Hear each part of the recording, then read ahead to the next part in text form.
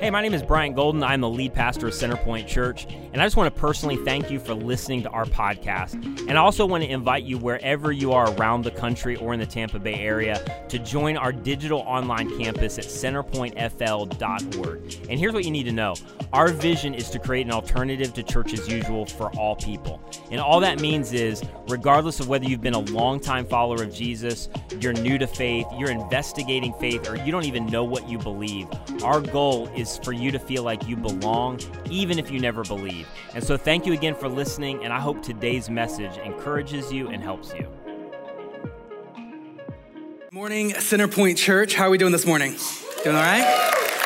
Awesome. Welcome to all those in the house. Welcome to all those online, wherever you're watching from or listening from. We are so glad that you are hanging out with us this morning. My name is Bradley Hamilton. For those who I haven't met or for those who are newer, I'm one of the pastors here. And my beautiful wife, Jamie, is somewhere in the room. She said she was going to kind of hide the service because I pointed her out last service, and she hates that. So if you see her, make sure you point her out and embarrass her. But we've been married for 2.5 years now, and we have a 4-month-old little boy. His name is Brecken. And so just a little bit about me for those who I'm still meeting. And we actually just moved here a year ago from Atlanta. So talking about love where you live, we love Atlanta. There was so much about it that we love. It will always still feel like home for us. But I gotta say, Tampa has a special place in our heart.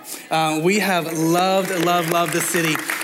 And we honestly couldn't love it anymore, even though it's, humid and hot at 7 a.m. in the morning, and you find lizards in your bathroom and all of those great Florida things that we're learning, but truly we are loving. And as we talk through this Love Where You Live series, I'm excited about it, but I wanted to open with kind of a game to kind of get us all sort of thinking about this idea of what does it look like to love where we live. And what I want to do is I want to give you one word.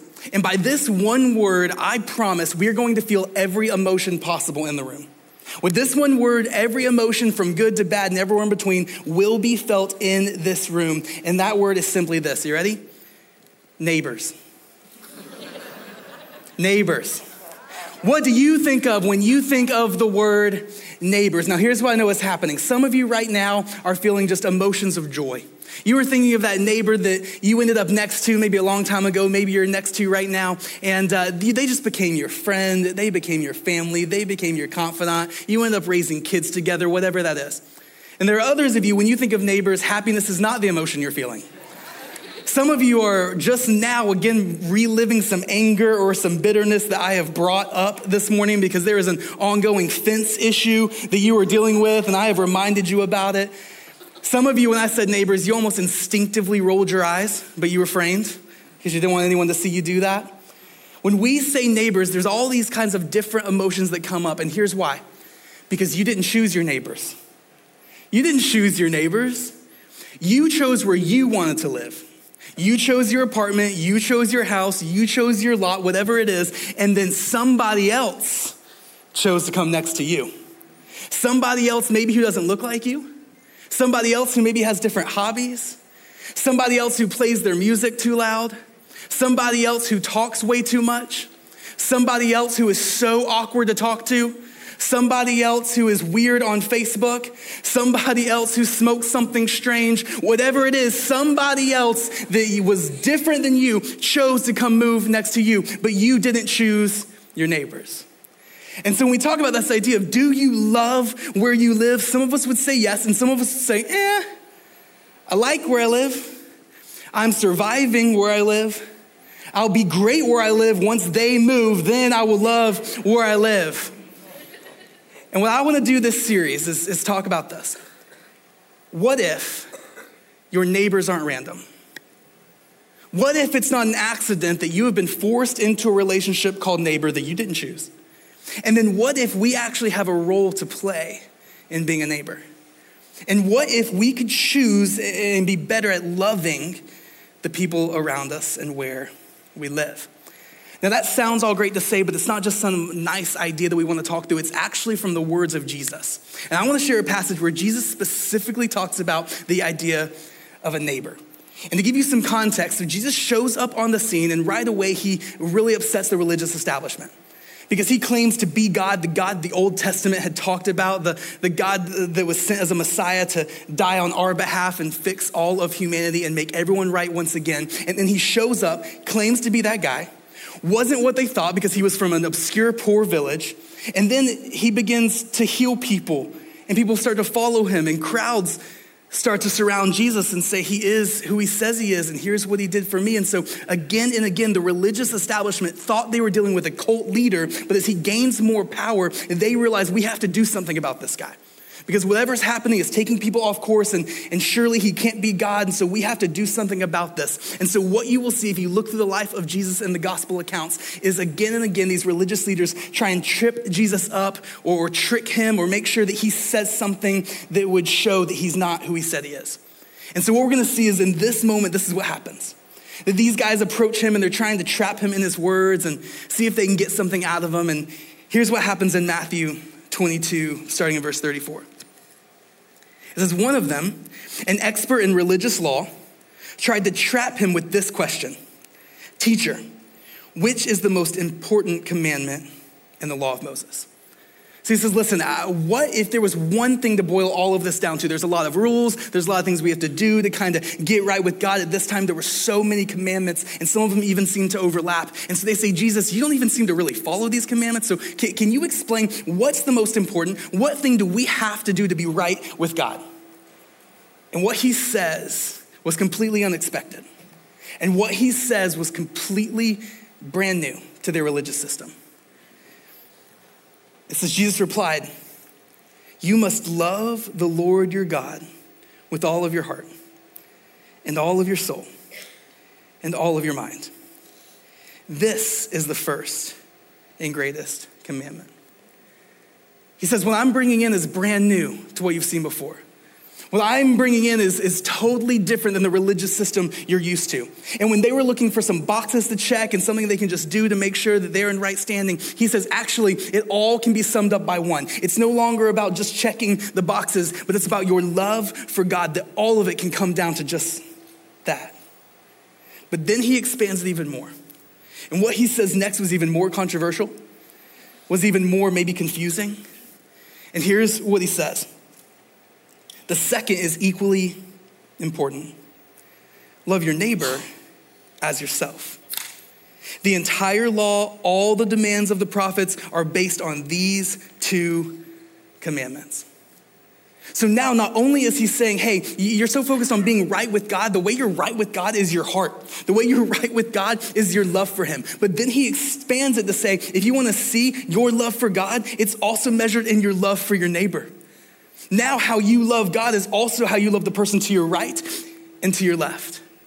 And this was completely different than the system that they were used to.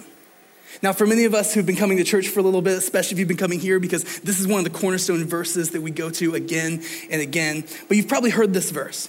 And it's one of those that we can kind of say and get behind. And honestly, we do a great job of loving our neighbors in some areas.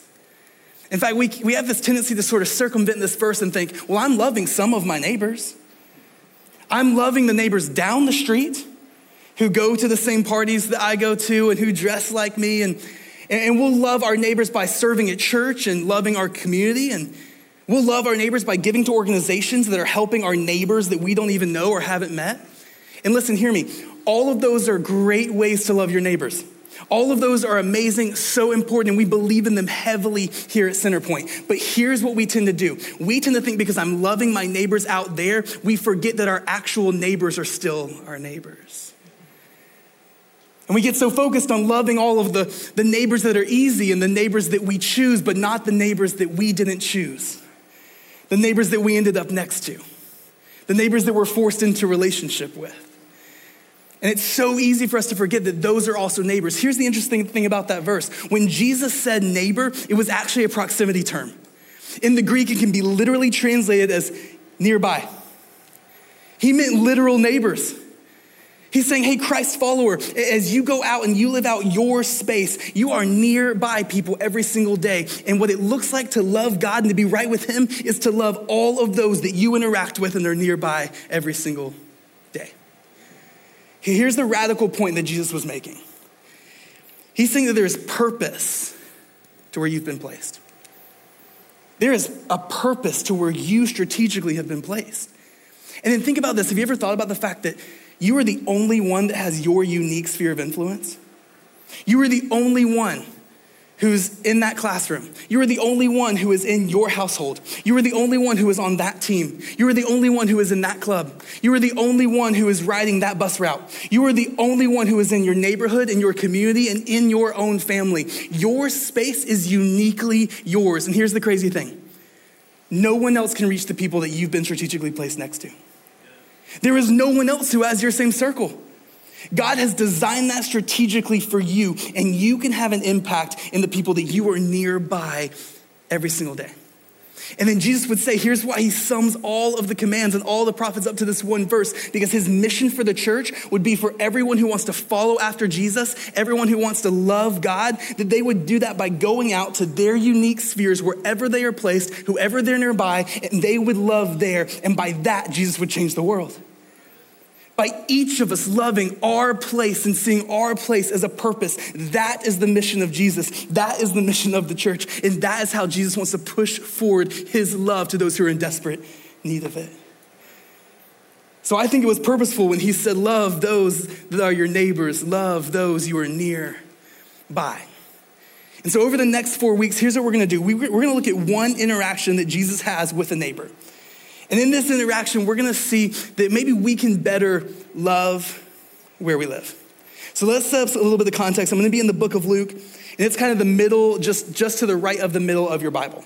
And it's actually titled Luke, and before the book of Luke was in our Bible, it was a historical document written by Luke to record the eyewitness accounts of Jesus.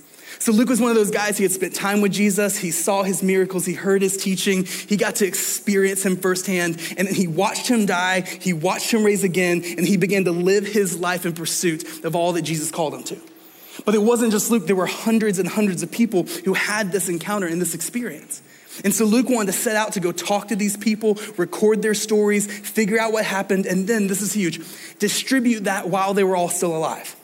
So the book of Luke is distributed while these people who are written about in these stories are still living.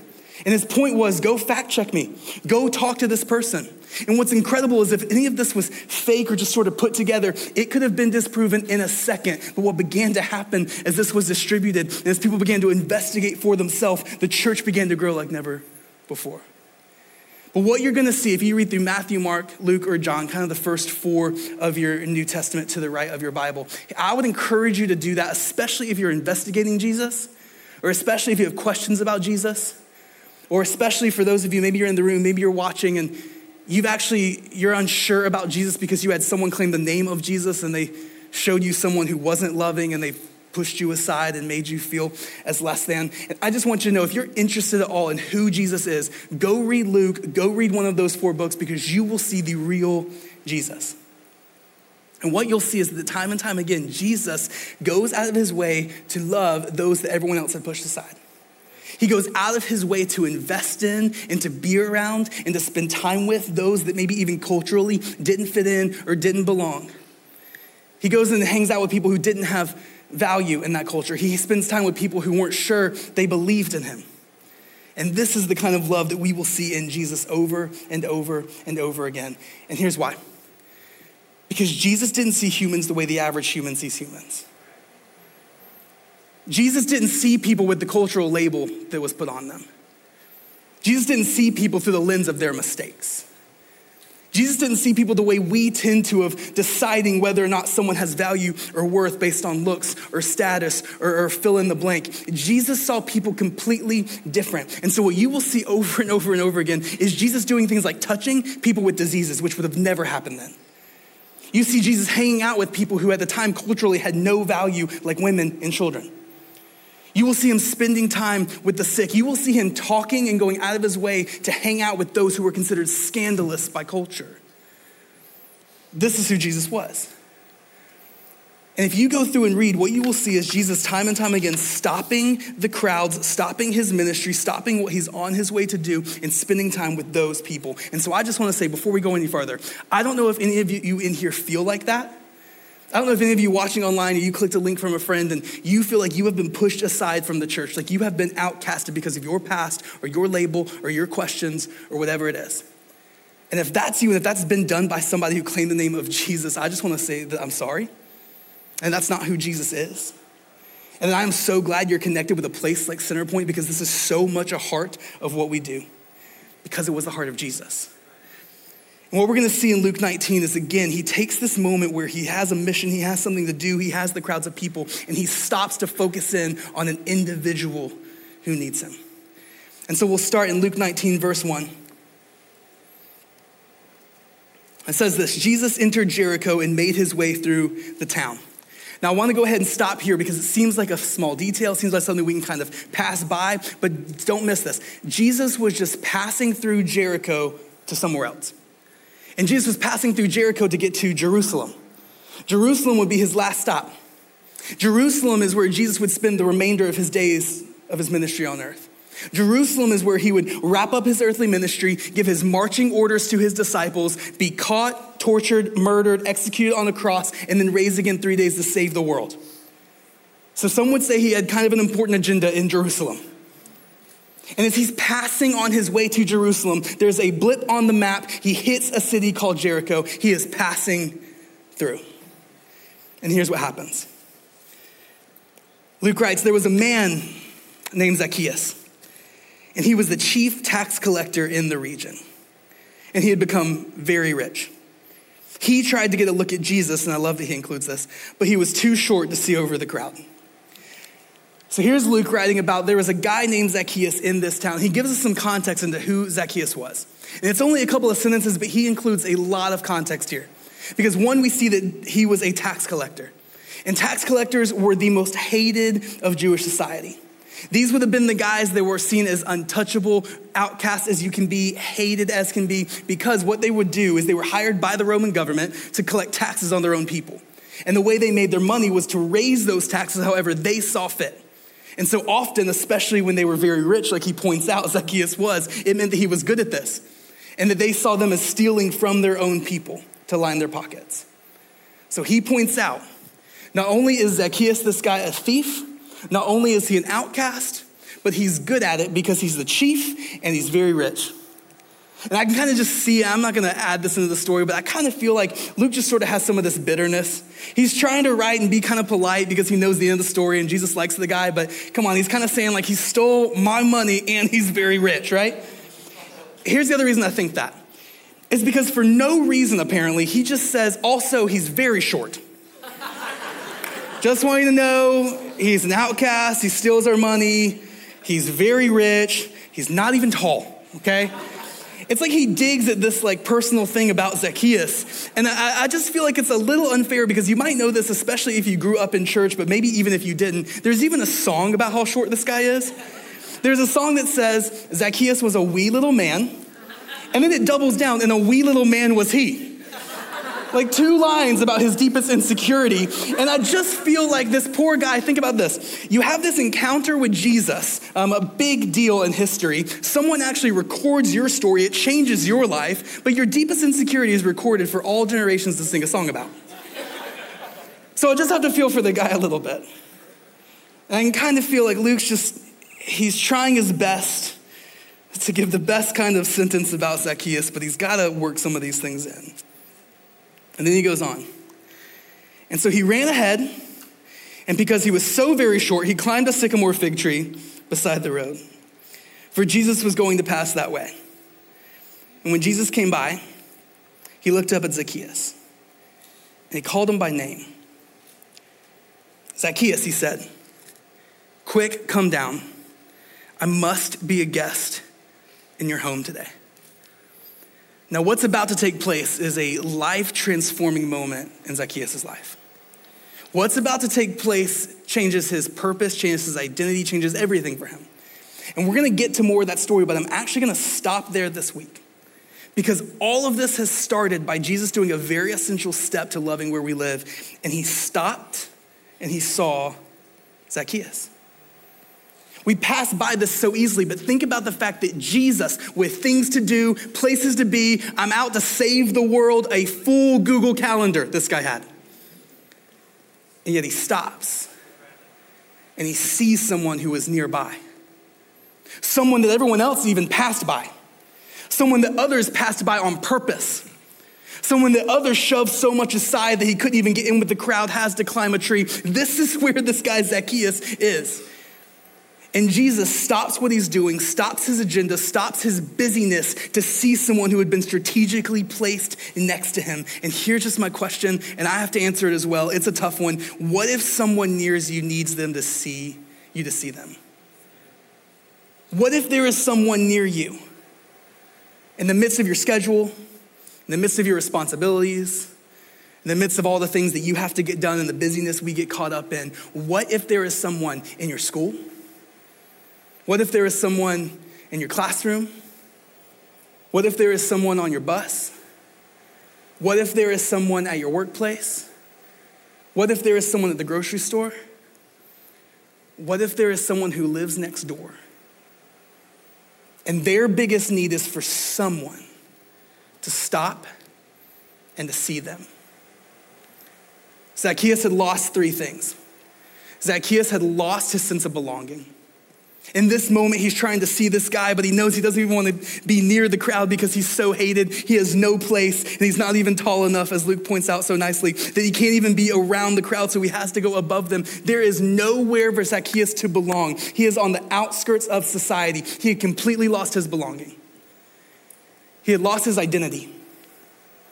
Because what others would call him a thief and greedy and out for himself and short, but not by his name, like Jesus did. Zacchaeus had lost his purpose.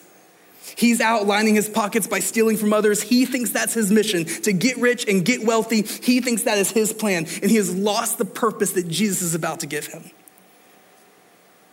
And yet in this one moment, just because Jesus stops and sees him and says his name, he says, Zacchaeus, you belong. Zacchaeus, you belong with me. I'm coming to your house today. I know your name. Zacchaeus, I know your identity. You have an identity. It is not what everyone says it is. It is not the label you've carried from your mistakes. It is not the label you've been carried from by culture. It is your name. It is who you are. And I'm about to show you a greater identity than you've ever known. And he gave him his purpose.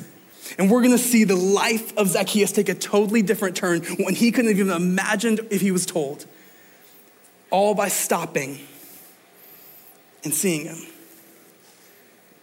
And so I just think there are people in our communities who need to be seen. There are people all around us all the time who feel pushed aside like they don't belong.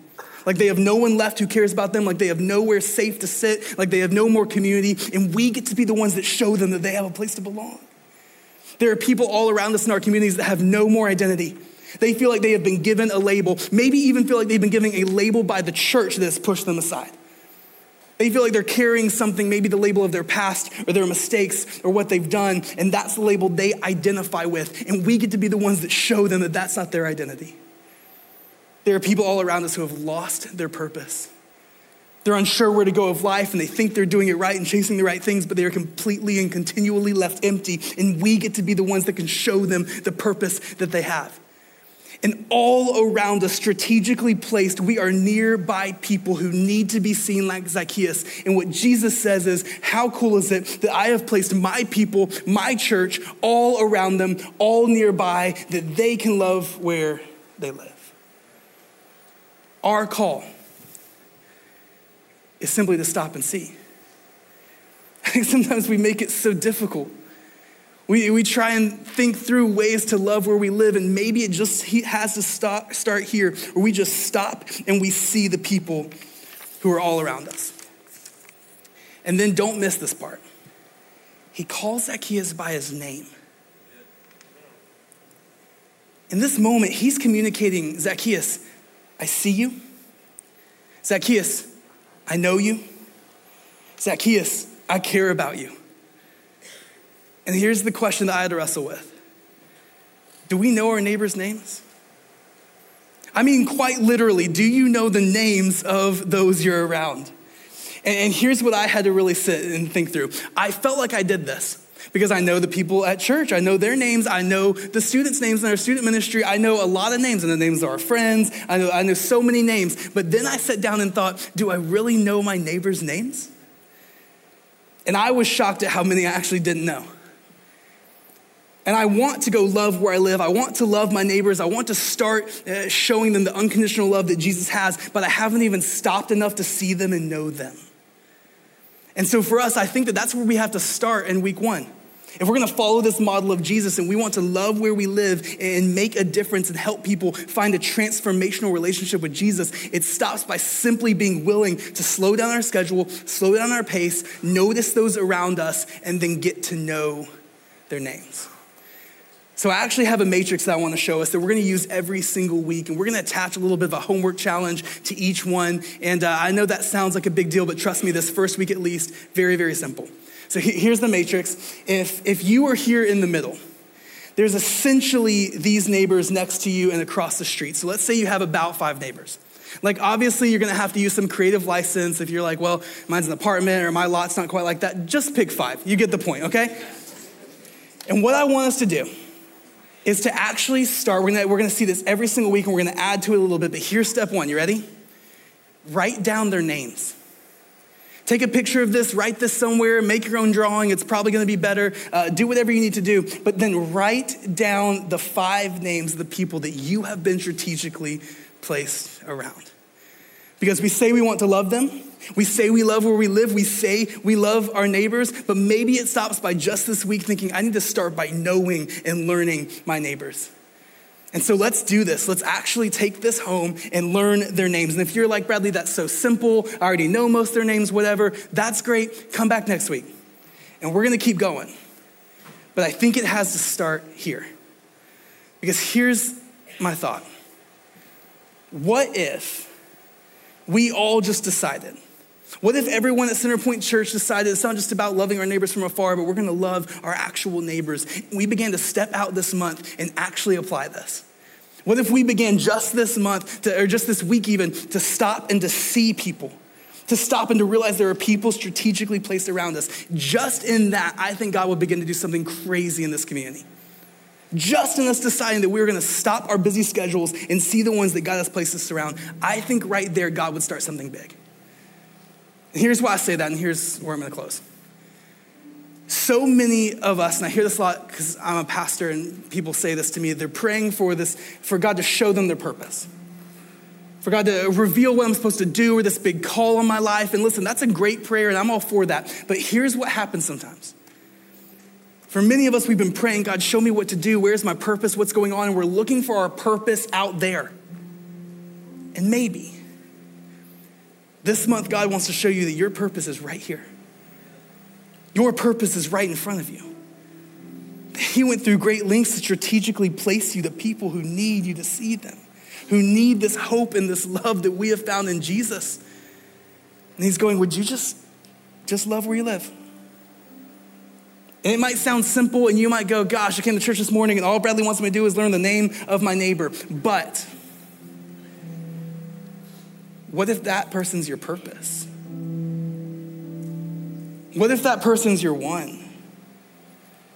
What if that person is someone sitting in the seat of Zacchaeus feeling like they are left out and pushed aside and broken with no identity and no purpose, and you are the one that God has placed nearby them? This isn't simple at all. In fact, some of you just might this month decide I've been praying for this purpose, and yet now I've discovered it and how God wants to use me right here, and that's my prayer. That we would become a community of people who love where we live. Let me pray for us. God, I thank you for how you love us. I thank you that we're all a little bit Zacchaeus at some point or another. Lost identity, lost purpose, no belonging, and yet you brought us in. You forgave, you removed our shame, you took that on yourself, and you love us in spite of our label, in spite of our past, in spite of what culture says. And God, then I thank you that you want to use us. That you don't just stop there, but that you have strategically placed us in our sphere of influence. So God, my prayer this week is simple. Will you just help us stop? Will you help us stop and take notice of those around us? God, I pray that for each of us, our drive home today wouldn't just be another drive home. That turn onto our street would be significantly different because you would help us stop and notice. God, I know there are so many around us who are in desperate need to be seen, and you see them. Would you help us see them? And would you help us not just say we love where we live, but just really, truly begin to love? So God, I thank you for this reminder. I thank you for what you're doing in our hearts and our lives even this morning. And God, we just want to continue to celebrate that and think about that as we sing. It's your name I pray. Amen.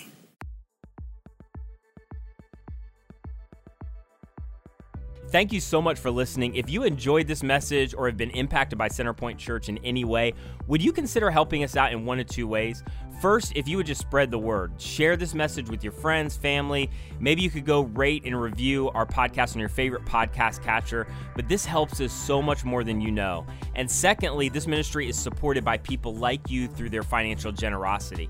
And so if you've been impacted by any of these messages, would you consider giving to support the mission and vision of Centerpoint to see people reach with the radical grace of Jesus? You can give today on our website at centerpointfl.org. And again, that's centerpointfl.org.